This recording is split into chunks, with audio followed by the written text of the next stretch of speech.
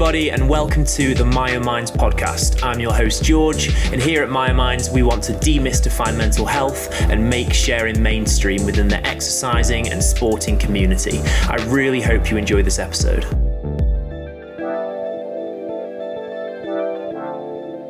Just before we get started, I want to remind you that here on the Myo Minds podcast, we do often talk about eating disorders, body dysmorphia, exercise addiction, suicide, and other potentially triggering topics. Usually in the description below, I will write down what we talk about specifically in this episode. That being said, I do hope you enjoy this, but please do be careful. Hello, everybody, and welcome back to the Myo Minds podcast. I am your host, George, and today I'm here with Jane. Hi, Jane. How are you? I'm good, thank you. How are you? I'm good. I was really reluctant to pronounce your last name because I literally before we came on the show, I went and watched our British athletics thing, and I watched you say it, pronounce it, and I was like, right, it's that. And now I'm too scared to do it. I had like a moment of scarcity. So please, how do I pronounce your last name? It's Nisbet, Nisbet. Nisbet. Everyone always calls it me Nesbit, so it's Nisbet. See, I'm glad I didn't do it because that's what I was going to go with. So I'm glad. But yeah, I'm glad that you're okay, and thank you so much for coming on the podcast today. I'm excited for our conversation. How are you feeling for coming on? Yeah, looking forward to it. Love having conversations like this to hopefully just help, even if it's just one person that we help. Yeah. Awesome. Thank you. So I know a little bit about you from our time on the panel with British Athletics, which I just mentioned. And I know that you've had some experiences with anorexia and with bulimia. I just want to kind of rewind to start off with. Could you tell me kind of, I suppose, your earliest memories of when you started to experience these, or where this came from? So I think for me, it was actually like a lot older. In terms of, you usually find that people have experienced eating disorders when they were in that younger teen years, and it wasn't until I was sort of like 18, 19, 20, like specifically like 2021, that I really developed an eating disorder that basically started to ruin obviously like my life. But up until that point, I did have symptoms of disordered eating that you wouldn't necessarily pick up on because you would just almost push it under the table that you're an athlete and that is how athletes behave. So it would have been like post school. Basically, I was always the skinny girl at school, but I was just naturally very skinny. And then I guess like when I eventually went to therapy, like some of this being called the skinny girl actually caused me some of my, like, with some of the trauma I went through, basically. Yeah. Okay. So that's interesting that you didn't. I think most of the people I speak to who have an eating disorder, and including myself, it comes from a young age. Mine was really because of an injury that I had, but I won't go into too much here because everyone listening to us has heard it a million times. But I'm interested. So do you think? You mentioned that it was hidden under this athletic persona or being an athlete, and that's something I'm very interested in. So what do you mean by that exactly? What were these disordered eating symptoms, not eating disorder symptoms, that you think were hidden? So it was things such as obviously eating by specific times, only eating like carbs during the day, like wouldn't eat them in my evening meal, being like really fussy around what food was cooked in, and it had to be organic, like all these like things which are perfectly okay, but actually when you take it to that next level, it's not okay, and it was controlling my life. So like if we were going traveling to a competition, and especially obviously in my younger years, so like when I was like 17, my parents would be traveling with me and they'd book a restaurant, and I'd be like, we need to be at the restaurant by this time, and then for something may happen and then we didn't get to the restaurant, and then my whole competition would be over, basically, because I would be like, well, that's it, I'm not going to perform tomorrow.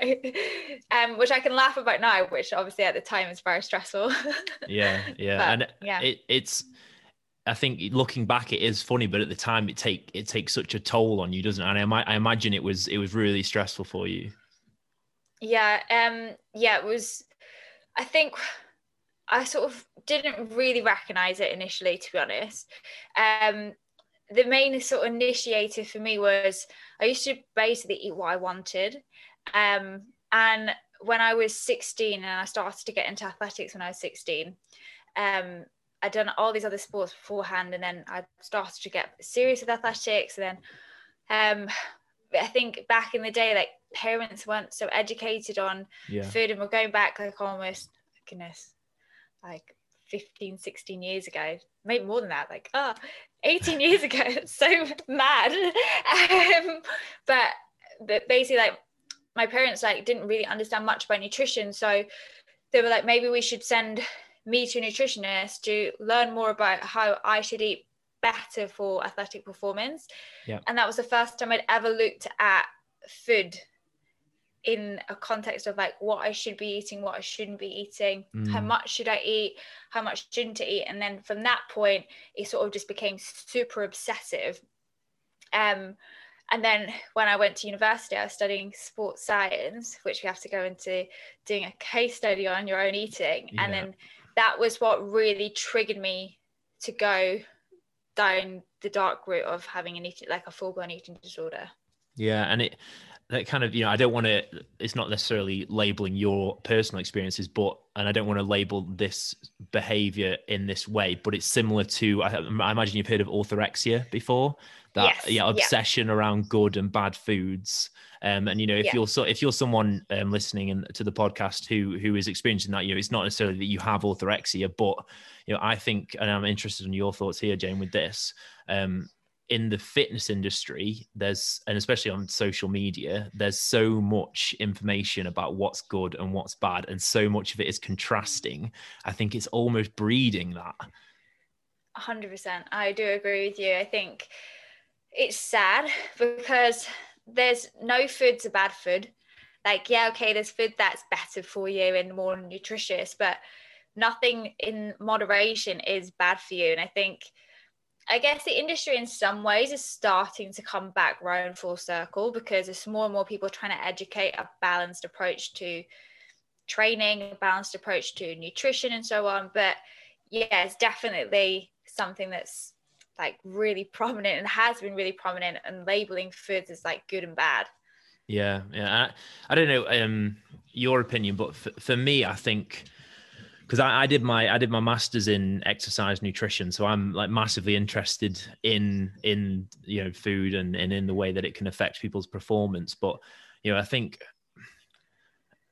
tracking and being meticulous around your food, I think serves a purpose for a short period of time, to the point that you can learn about the food. But my personal preference, more my personal thoughts, my opinion is that tracking and things like that should be done for a short period of time, with the ultimate goal to be that in, I don't know, 6 months time or whatever, you're going to go back to eating intuitively, but with this new knowledge, maybe, if that's what you were after. Yeah, I agree. I think that is definitely where everyone sort of needs to get to, rather than, you can't track your food forever. It's impossible. Like, and it's not, imagine like for the rest of your life, you're going to a restaurant and being like, wait a minute, I've just got to like put my macros into my fitness pal and just check that this actually matches. So I agree. It needs to be like only a short period of time, and then you do need to learn how to intuitively eat and know portion sizes, or know amounts just by looking at a plate, or like knowing, like, I think the thing obviously with eating disorders, it's like retraining your body to know like when you're full, like when you're hungry, and retraining all those stimuluses, because they just disappear basically when you're like in the depths of everything. So I think that's the hardest part to overcome. Yeah, and it is such a difficult thing to do. And is that something that you had to do yourself? So I tried initially on my own, so I got myself back to a point on my own, and then where I was managing things, it was far from being perfect, but I managed things on a weekly basis so I could start to perform again. And then I got so tired of managing it, like I didn't want to manage it anymore. I wanted to learn how I could overcome it. So then I went, not so much nutrition therapy, because I knew exactly what I needed to eat, it was a full-time PT. So I like know everything I needed to do, but I just wasn't able to implement it. Like my brain was stopping me. So I went and sought private therapy and did some like psycho behavior therapy. I didn't like the idea of being in a group scenario, and a lot of that comes from, a lot of my triggers and fears are from judgment and like fear of failure and so on. So the group scenario was like a scenario I just didn't want to go into. So I seek private. Okay. And when you first sought out this private therapy, was that your decision, or was it your parents, or I'm not sure. So I would say it was my decision in the end. So for me, I think because I was slightly older, I hadn't left home when it first sort of started, and then I'd moved when I was going through and everything. I then moved away from home and I moved to Loughborough, so it was like quite easy for me not to disclose to my parents sort of how bad it was getting. And they didn't even know that there was anything specifically wrong. It was more like my coach was like noticing obviously massive like performance like decrease, like training decrease and so on. And then it was like a cycle of probably 2.5 years before I eventually went and sought private help. And I did go to the NHS initially. And when I first went to say, like, got an eating disorder, I need help, the first thing was, okay, you're going to go on some antidepressants. And then I was on a wait list for 6 months. So I got put on antidepressants. I was on a wait list for 6 months. And as we know with bulimia, like the main thing that you're doing is being sick. So if you're taking antidepressants and you're only getting like basically I still being sick, so it wasn't stopping that behavior. It made me go loopy because I wasn't taking full dosages of the medication because I wasn't allowing it to stay in me. And at that point, that's when things got really bad for me, because I'd obviously identified something was wrong and I identified that I needed help, but there was no interim phase. It was just like a waiting process at that point. That I just felt I was like, when am I going to get the help? Like, I don't know when I'm going to get the help. And within that period of time, like I hit rock bottom where I was like, I messaged my mom and everyone. I was like, I'm done. Like, I left my phone, went for a walk, and I was just like hoping something would happen to me. And it was, like that was like a dark period of time. And then something happened that night on my walk that it was like all these like things in my head were like just going off, and it was so weird. It was like a bright moon. It was so clear. And I was like, I can't let this beat me. Like, I just can't let this beat me. I've got to deal with it. And then we're still on the wait list at that point.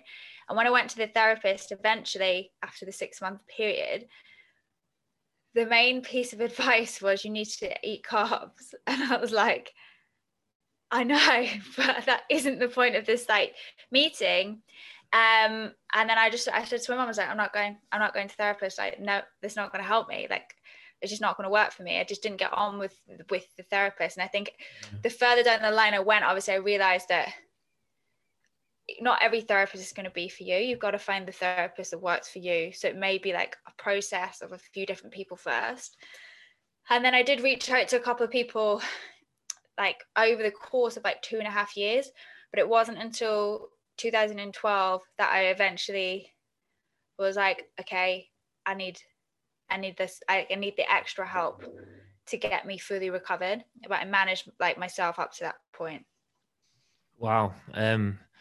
Honestly, the thing that shocked me the most is that the therapist told you to just eat more food. Like, what did that feel like? Like, I remember, like, he probably told me so much more, but it's the only thing I remember from that therapy session, because I remember like sitting on the chair, and I was obviously really vulnerable at this point. Like, I was like, I couldn't go and sit in a restaurant. Like, I couldn't be around food. Like, I barely made it past breakfast like it was like a constant spiral at that point.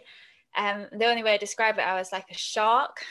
And I don't know if you've heard this before, but it was like literally so. Like everything in my head was just like, when am I going to eat? What am I going to eat? Like someone could be having a conversation with me and I was like, not even there. Like the only thing that was going on was like, right, like it was just constant. It was like this constant thing in my head.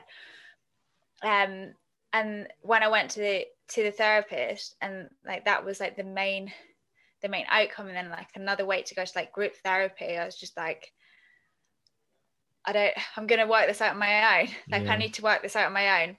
There must be a way that I can like get myself better. So what, like, you know, what kind of things did you try, and did anything work in particular that you did by yourself? I think one of the things for me was actually starting a job as a PT, because I was having to, well, firstly, I needed to make money. At that point, my athletics career really wasn't going very well. So I had to start making money on my own.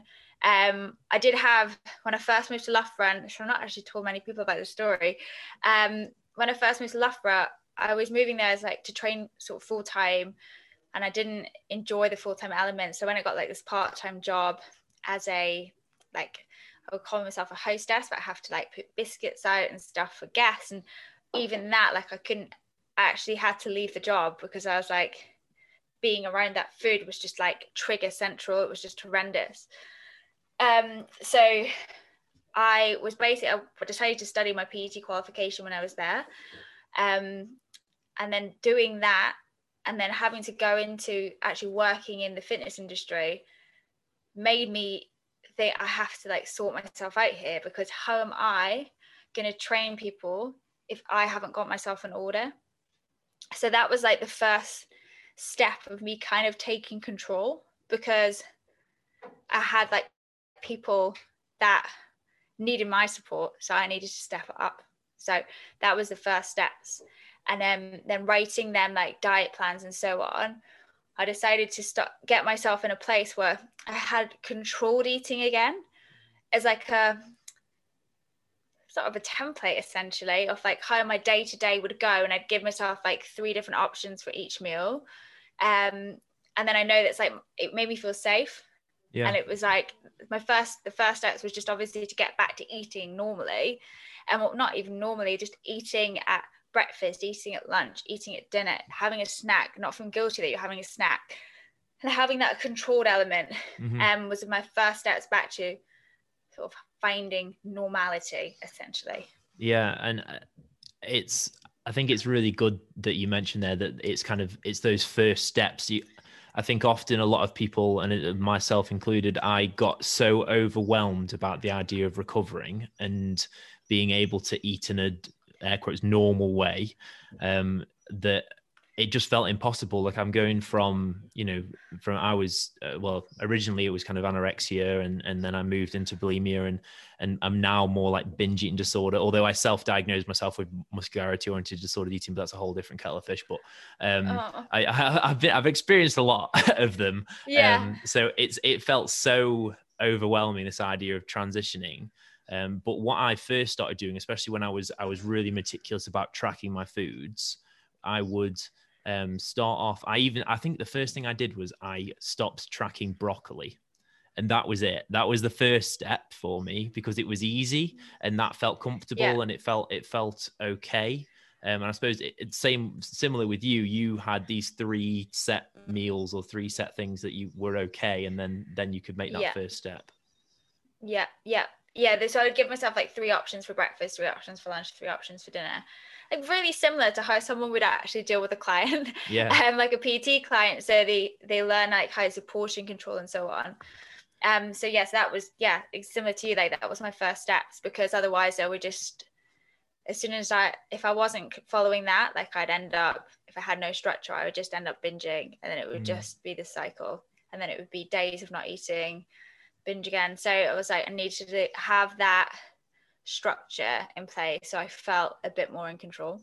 Yeah, and I think it's interesting how the initial thing that almost set everything off for you was seeing a nutritionist and learning more about nutrition. But then actually the thing that ended up helping you was kind of, I suppose, learning about nutrition, but in a, in a different, from a different angle, looking at it more in those, that kind of way, rather than being so meticulous. Why do you think that was? What do you think the difference was?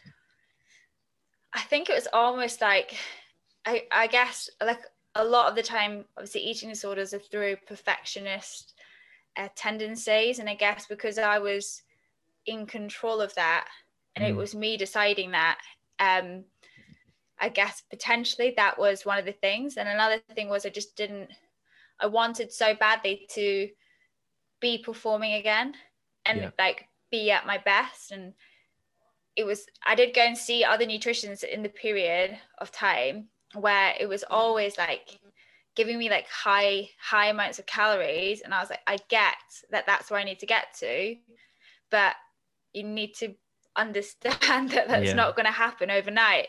And I think I took like what everyone was trying to say to me and like just slowly integrated it. So it was like a gradual process rather than going from 0 to 100. Because at one point when I was like super anorexic, I went from like 47 kilograms to 57 kilograms in the space, well, then pushed up to 65 kilograms. So almost like 20 kg difference in the space of 6 months. So I was almost like quite worried when I started like getting back to normal size, because at that point I was just like so much bigger than what I wanted to be. But a lot of it was obviously just like water retention, like obviously your body's like readapting and so on. But I was almost like for quite a while, like I was scared to go back that way. So the control side of stuff for me was like, as long as I'm not losing weight from like the weight I wanted to be at, and as long as I wasn't putting on weight, like that's my measure. Like, but I can't be less than this weight, because that's when things are going to go the other way. Yeah. So listening to that, I'm just thinking, for someone who may be listening to this podcast, who might be in that position where they've had to start eating more and are gaining weight and feeling uncomfortable about it, what would you say to them? Something I actually try and talk about quite a bit on whenever I'm doing like blogs or so on, is that I think especially from bulimia, the recovery process it's never going to be a fun process. It's a scary process. You almost have to go through this really rough patch, but you've got to persist, because 100% it is worth it in the end to get to a point where you can live a normal life and you're not worrying all the time about what options are there at a restaurant or so on and so forth.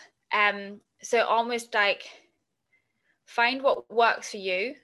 Like find what works for you that isn't going to overwhelm you too much, and like try and like listen to what everyone has to say, but don't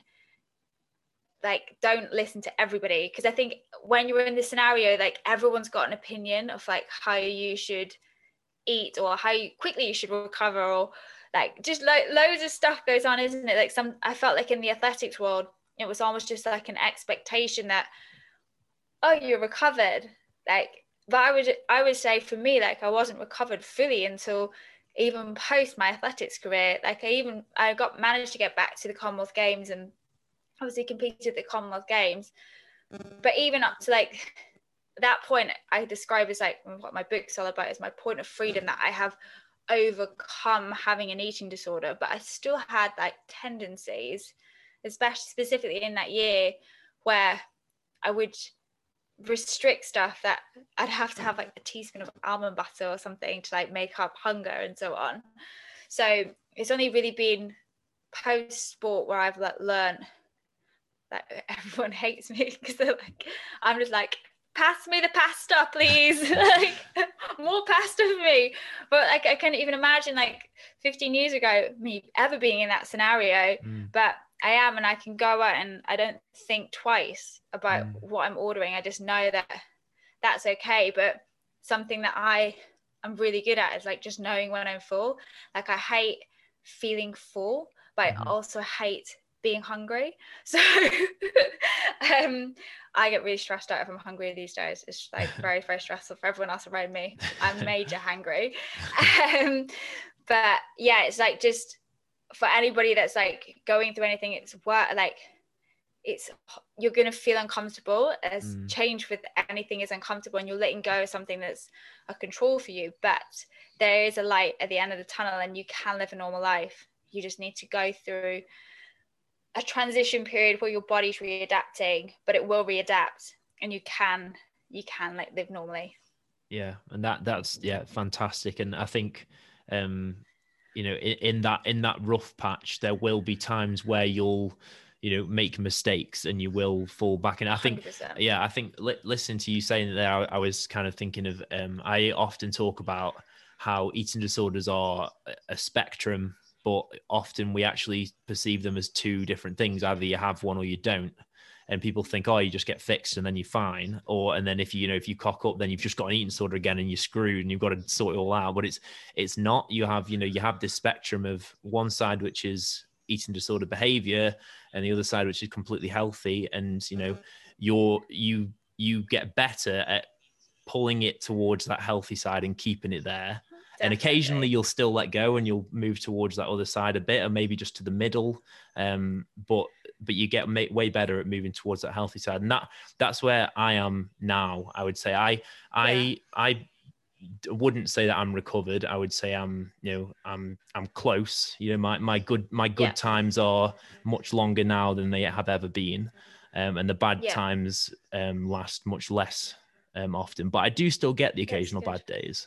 What about yourself? Do you still get bad days, or are you all good now? I would say like I'm pretty much, I would say, for the last 7 years, like, been in a good place. There's been times where I've recognized and identified behaviors where I've maybe like gone back to the middle, as you described there, where I've been like it's usually under like when I'm under like increased stress in like different areas of my life, where then I'll end up being a bit more back to like anorexic tendencies. But I recognize it very, very quickly now. So I know how to pull myself back. And I just talk to someone about it. I just go, I'm struggling at the moment. Please, can I just talk to you about it and like make you aware that I'm like struggling? And you can see anyway, because obviously I like lose weight or whatever. But I would say like I am recovered. Like whenever I speak to anyone now, like I am fully recovered, and I haven't had days where I've been like negative or felt guilty about anything related to food. Yeah, that's brilliant. That's fantastic. And I think in some ways you could, like, being recovered is a subjective term. I'm sure, like, I think if someone had the same experience as me and said that they were recovered, I would 100% accept that, because everyone has shit days. Everyone's going to have a bad day in whatever respect. So I think it's normal that that's the case. But yeah, that's really a really good point. That that I'm really glad that you actually got to this stage where you're feeling so much better. Thank you. Yeah, and it's good that you've got to this point for you as well. Like, and I think just knowing that you can recover fully, and then it's just like then managing and knowing like when your trigger kicks in, that you can you're strong enough to pull back before it goes anywhere. It's learning to recognize the stressors, the things that cause it, and strengthening those supporting things, the thing that help it. I think that's what it comes down to. And so I kind of want to rewind a little bit, because I feel like I've gone completely off my script, 1,000, like 100% off my script. So I wanted to kind of come back and talk more about your life as an athlete and dealing with this eating disorder during being a professional athlete, an elite athlete. I guess it's a very open-ended question, but what is that like? It's tough. Like, it is tough. I think so. It was very much rife in the athletic circle, I guess, when I was kind of going through it. So, and again, we're going back now like more than 12 years, 2009, which makes me feel very old. But I guess like at that point, it was only when like hospital admissions were starting to go up, like cases were rising, like because people were actually starting to admit that they had an issue.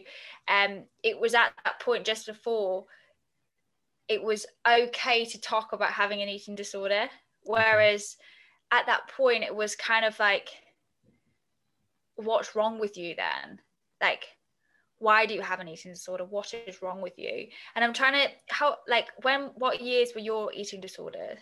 Like what years did you start having an eating disorder? Oh God. It was probably 10 years ago, so around 2010. Yeah. So like it was just at that point, like people were starting to open up about it. I've gone completely off tangent here. I'm trying to go back to the question that you asked me.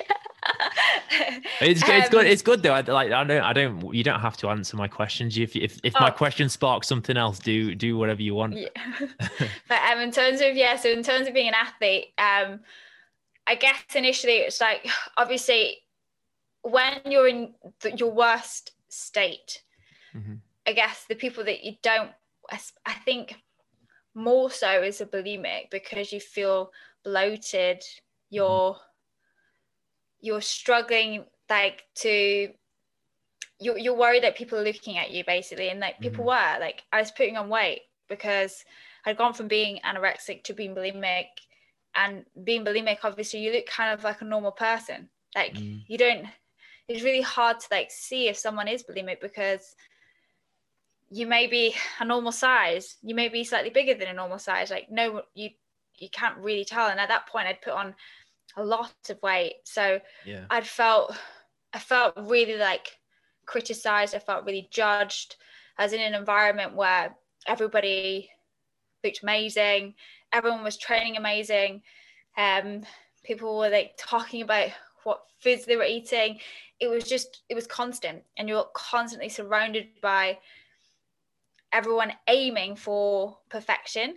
And I think I found that really, really tough, because I was quite like an introverted person, which you wouldn't imagine now, so but I used to be like super introvert, so like I'd hate going into, and I kind of still like it in big social situations now, but my call was the one that like will sit back first in a group of people and analyze what the conversation is before I feel that I should contribute in like a really weird way. But I guess going in, like, I guess that's kind of like a fear of judgment still, like from what it was back in the day. So something I really should work on, actually.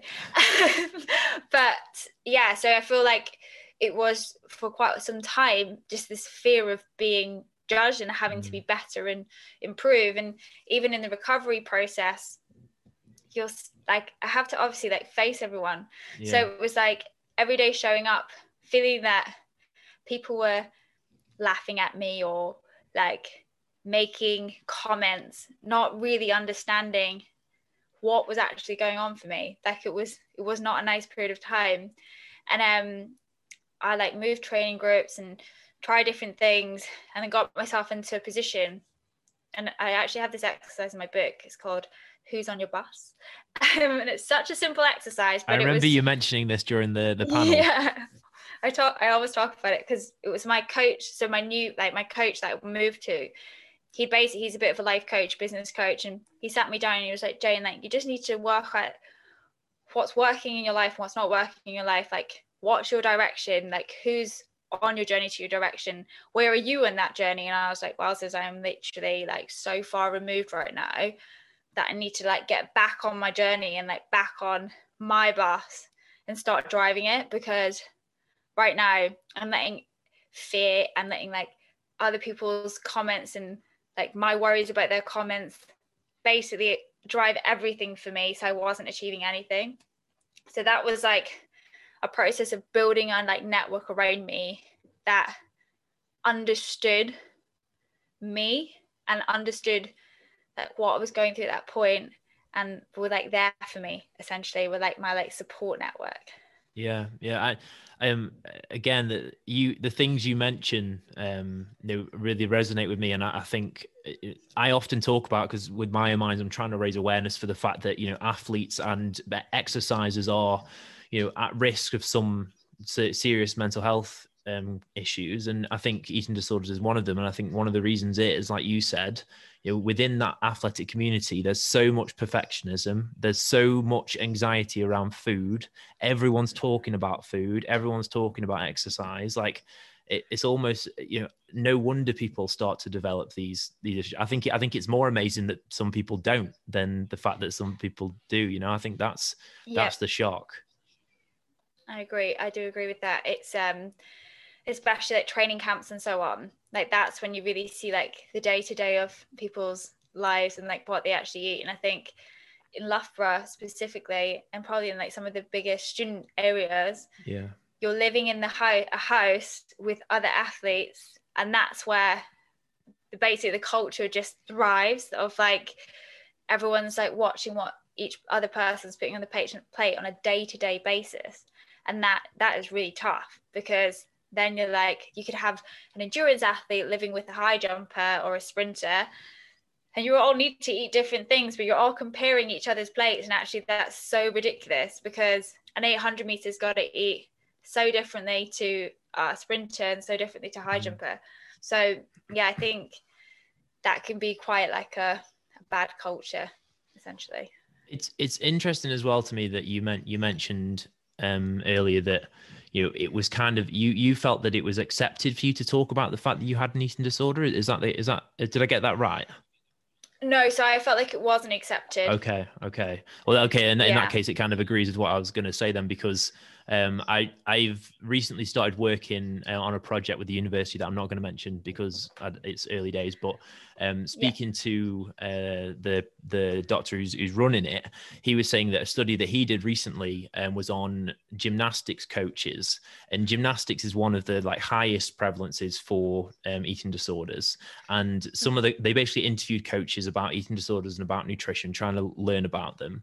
And he, although the prevalence rate of eating disorders in gymnastics is like really high, and some of these coaches had been coaching high level gymnastics athletes for like 20 plus years, so the majority of them said they'd never worked with anyone with an eating disorder, which is obviously incorrect. But you know, I think the fact that they could go 20 years and no athlete ever told them that they had an eating disorder, that scares me, because, you know, that's so scary. Yeah. And I guess my question to you is, what do you think it is about the environment that I feel like, you know, it's hard to do it in any environment, but specifically within that sporting environment, you know, what is it you think is so hard, like makes it so difficult to mention it?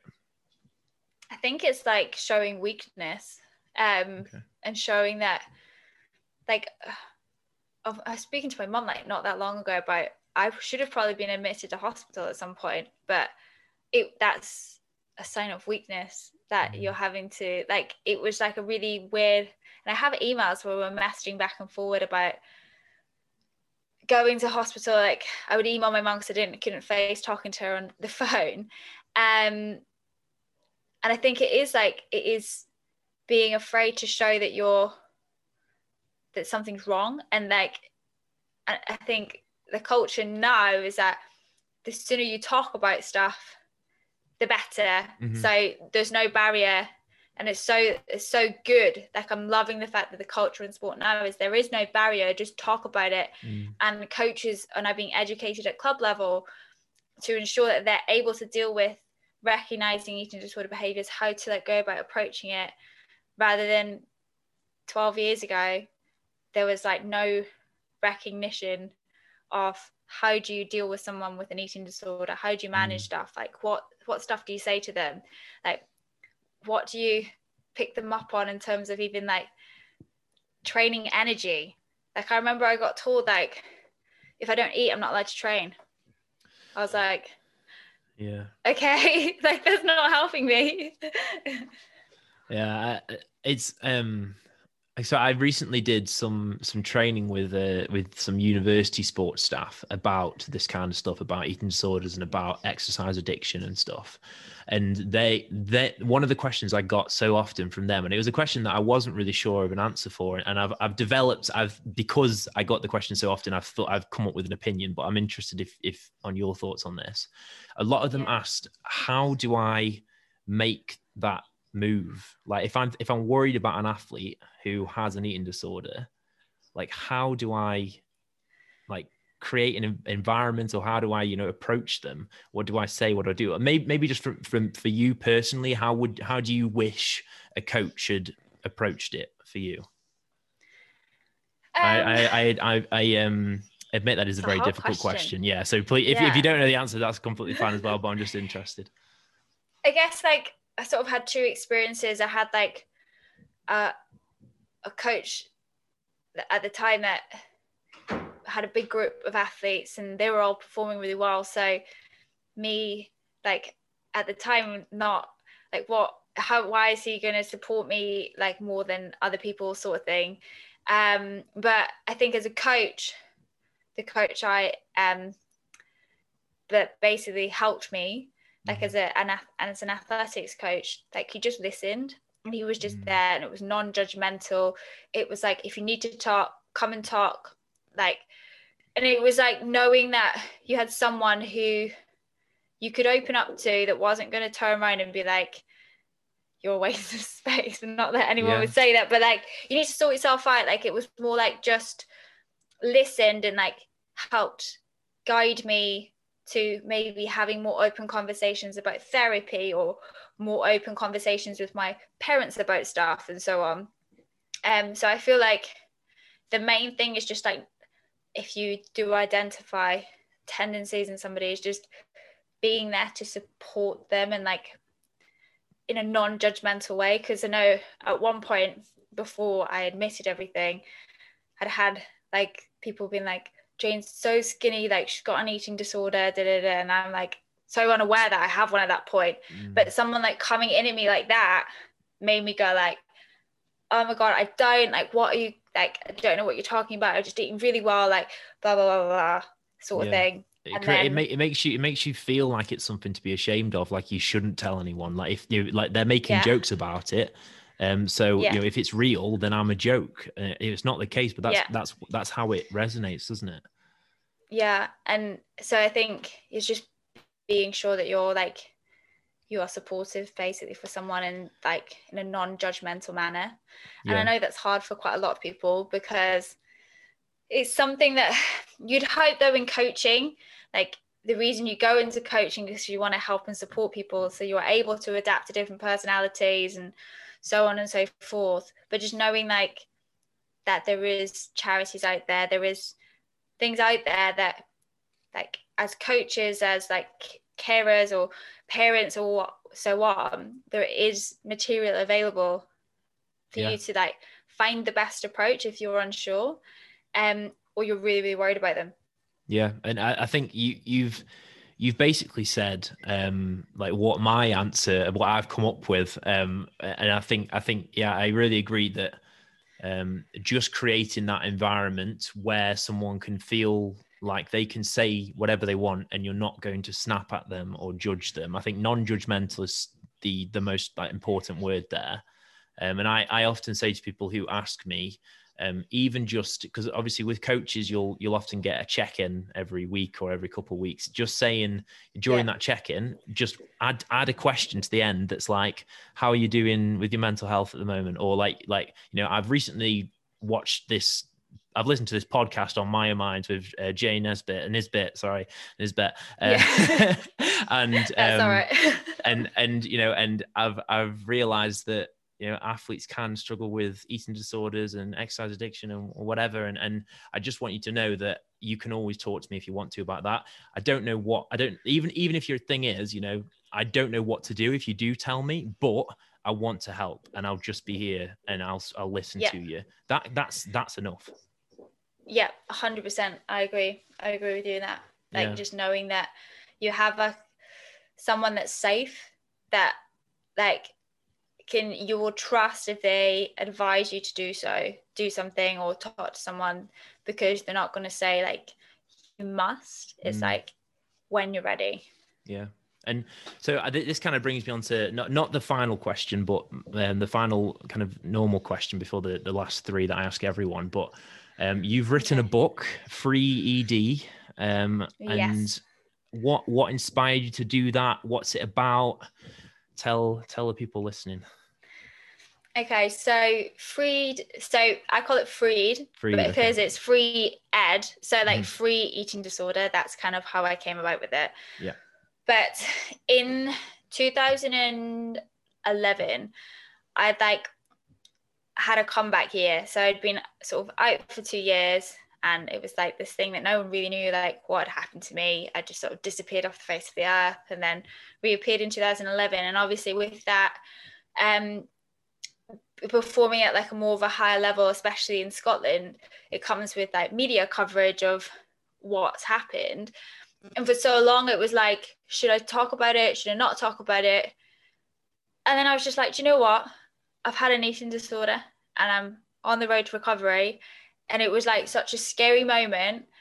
But from that point, it was like, actually, when I was like at my worst, I wish there was like someone out there that was just honest about what the process is, like how you overcome things, or there is like a support out there, and it's not going to be an easy journey, but there's like steps that you can implement on the way to get to your end point, basically. So sort of started writing drafts for ages, and then press save, and then I go back and start writing a new draft, and then I press save, and it was just like, oh, so did this for years. And then after Glasgow, I retired from the sport. And what do you mean by Glasgow, just for the people listening?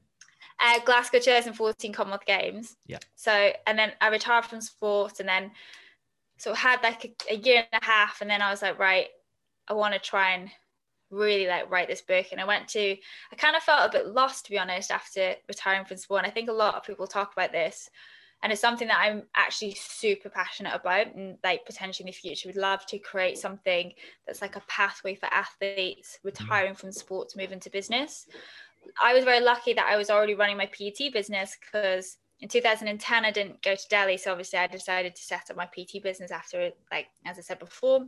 And so I had my PT business already running alongside everything, and it was going quite well. So I had that thing that I could fall on to post sport, but I still felt a bit lost, because I lost this identity of, well, what do you do on a day-to-day basis? I train, and I'm still training every day, but what was the purpose of it? And it's something that I've now come to that point of, like, when I train now, I always have to have an end point in sight. So I don't train to look good. I just train because on the 4th of July, I'm going to do a race or something like that. It's always got to be around that. So in 2000, what year was it? 2017. I went to like a business event. It was like this mindset thing. We have different speakers, and Tony Robbins was there. Oh, and cool. Like, everyone has their opinions on Tony Robbins, but like that night just inspired me so much. And I was doing loads and loads of journaling at that point. I was like really trying to find what it was like that I wanted to do, or like what I wanted to say. And I felt like I just had stuff to say, and I just didn't know how to express it. And I'd always wanted to write a book. And then the next day there was like somebody talking about like writing a book and like got a story to tell. And I was like, right. So I signed up to this book course. And then because basically leading into 2014, I obviously it was the build up to Commonwealth Games. I was kind of going into the Commonwealth Games. It was in home games in Scotland as like a medal hopeful. So there was quite a lot of media coverage around it. And with that comes like, and I was also like around like eating disorder and eating disorder recovery. So I had loads and loads of people reaching out to me like on a day-to-day basis. That it became super overwhelming for me that I actually had to step off social media leading into the games, because I couldn't deal with the amount of people reaching out. And at that point I was like, I need to do something that can enable me to help more people on a mass scale rather than just someone DMing me on Twitter or Instagram.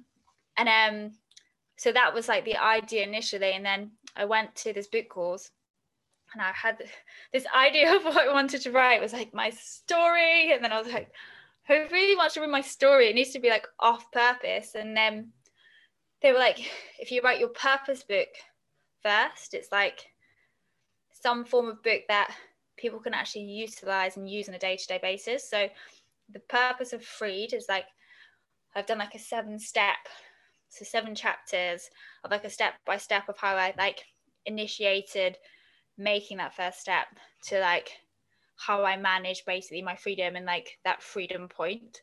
So that is kind of what the book is about. It's like a 7-step with like 7 different exercises in there. That's awesome. And it's available online, isn't it? I saw it on Amazon just before I came on here. So I'll put a link in the description of this podcast for people to click on. I'm also just, this is kind of an additional question I'm adding on now because it made me think about it when you said it there.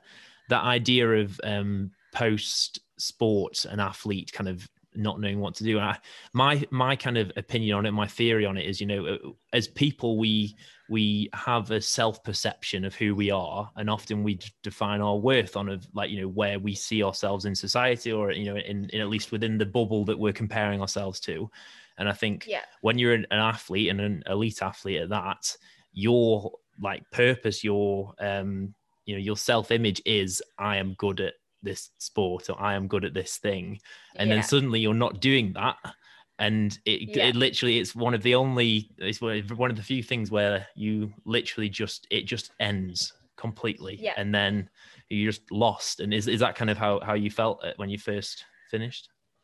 Yeah. And and I would even say like at points I do like even now sort of think, am I on the right path? Because I think like for me I'm 32, like a lot of people that I work with are at the same stage of their career are like 5 years younger, and my other half's so good at reminding me whenever I get into that headspace that I'm like, oh, I'm so far behind everyone else and blah, blah, blah. And he's like, yeah, but how many people have gone and represented their country at like a major games? Like, I would way rather do what you've done than like what everyone else has done. So I'm like, yeah, okay, yeah. So you can still, I feel like it could take years after sport, depending on like when you retire, like to actually finding that true purpose and passion. And actually that's okay as long as you're moving forward.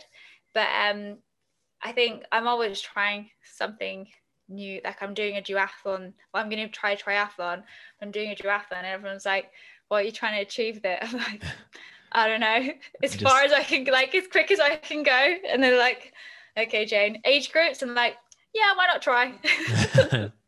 So I've always got to take it to the nth degree. Yeah, but I think that's it's a good kind of life lesson in general, is that just it's about progressing, or about developing yourself in some way. It's not so if you're in a place where that you are in that deep dark spot, that can just be progression can be so small. It can just be getting out of bed.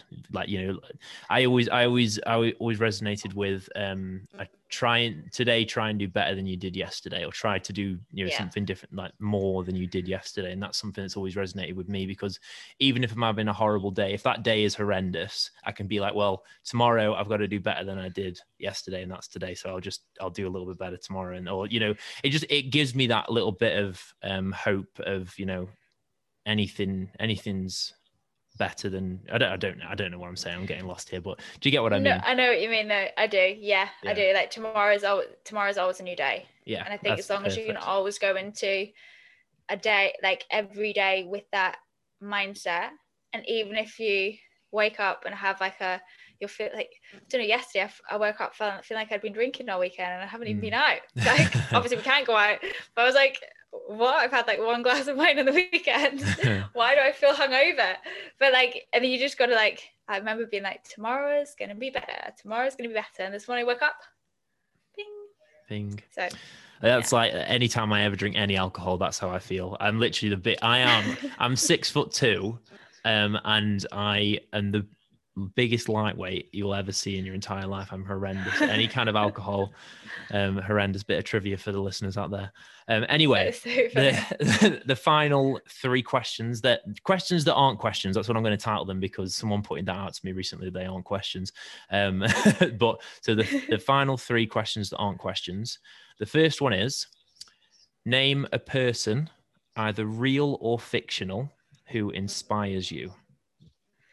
Does it need to be like alive or dead or whatever? I'm trying to even think. So if I relate it back to like my sporting career, there's an athlete called Kajsa Bergqvist who was Swedish. She was like the world high jump record holder, but she just constantly always fought back. And she used to just like inspire me all the time, because I'd just be like, she snaps her Achilles and the next thing she's jumping like an Olympic record. Like it was just so good. Like, and I think she was like a massive inspiration. But then actually going into my retirement from sport, I've brought her name up so many times recently, but one of my co-athletes, Lindsay Sharp, who's a Scottish 800 meter runner, like she constantly, again, like always got that fight back and always comes back. And I think I love looking up to people like that never give up, because I feel like that's kind of the person who I am. And especially like from overcoming an eating disorder, I'm like, if you can overcome that, you can overcome whatever is chucked your way. So yeah, Kajsa Bergqvist and Lindsay Sharp. Amazing answer. Okay. Question that's not a question, number 2 is a time that you didn't like at the time, but looking back, you know that positives came from it. Oh, that is tough, actually. Oh man. I think like a lot of the time, obviously, when I was going through like the worst parts of my eating disorder, I look back now, and even though those points, it was horrendous, actually they've enabled me to learn new strengths that I don't think I would have known or learn, or even just like a level of kindness and resilience against stuff that I don't think I would have ever learned if I hadn't gone through it. Yeah, I think that's a brilliant answer. And the reason I like that question so much is because, you know, people listening who are going through the crap at the moment, you know, I like getting people on and them saying, actually, when I went through that, now looking back, I'm actually kind of glad I did, because I've got these things that I've got now that I wouldn't have had if that wasn't the case. Yeah. So yeah, the brilliant answer. Thank you. And the final one, which is definitely a tricky one, is a phrase to live by. This is not a tricky one for me. Dream, but don't forget to live, and then you might end up living your dream. Oh, wonderful. It doesn't need anything else. That's it. Done. Thank you so much, Jane, for coming on the podcast. I hope you enjoyed yourself. Thank you so much for having me. It's been a great chat. Loved it. It's my pleasure.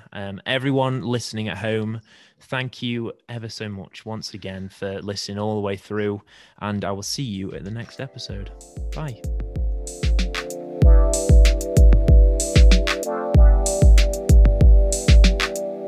Thank you so much for listening to that episode. Here at My Minds, we're trying to raise awareness for all the things that we speak about in this podcast. So please, if you can, give it a share. Each and every one of you has the potential to help us with that.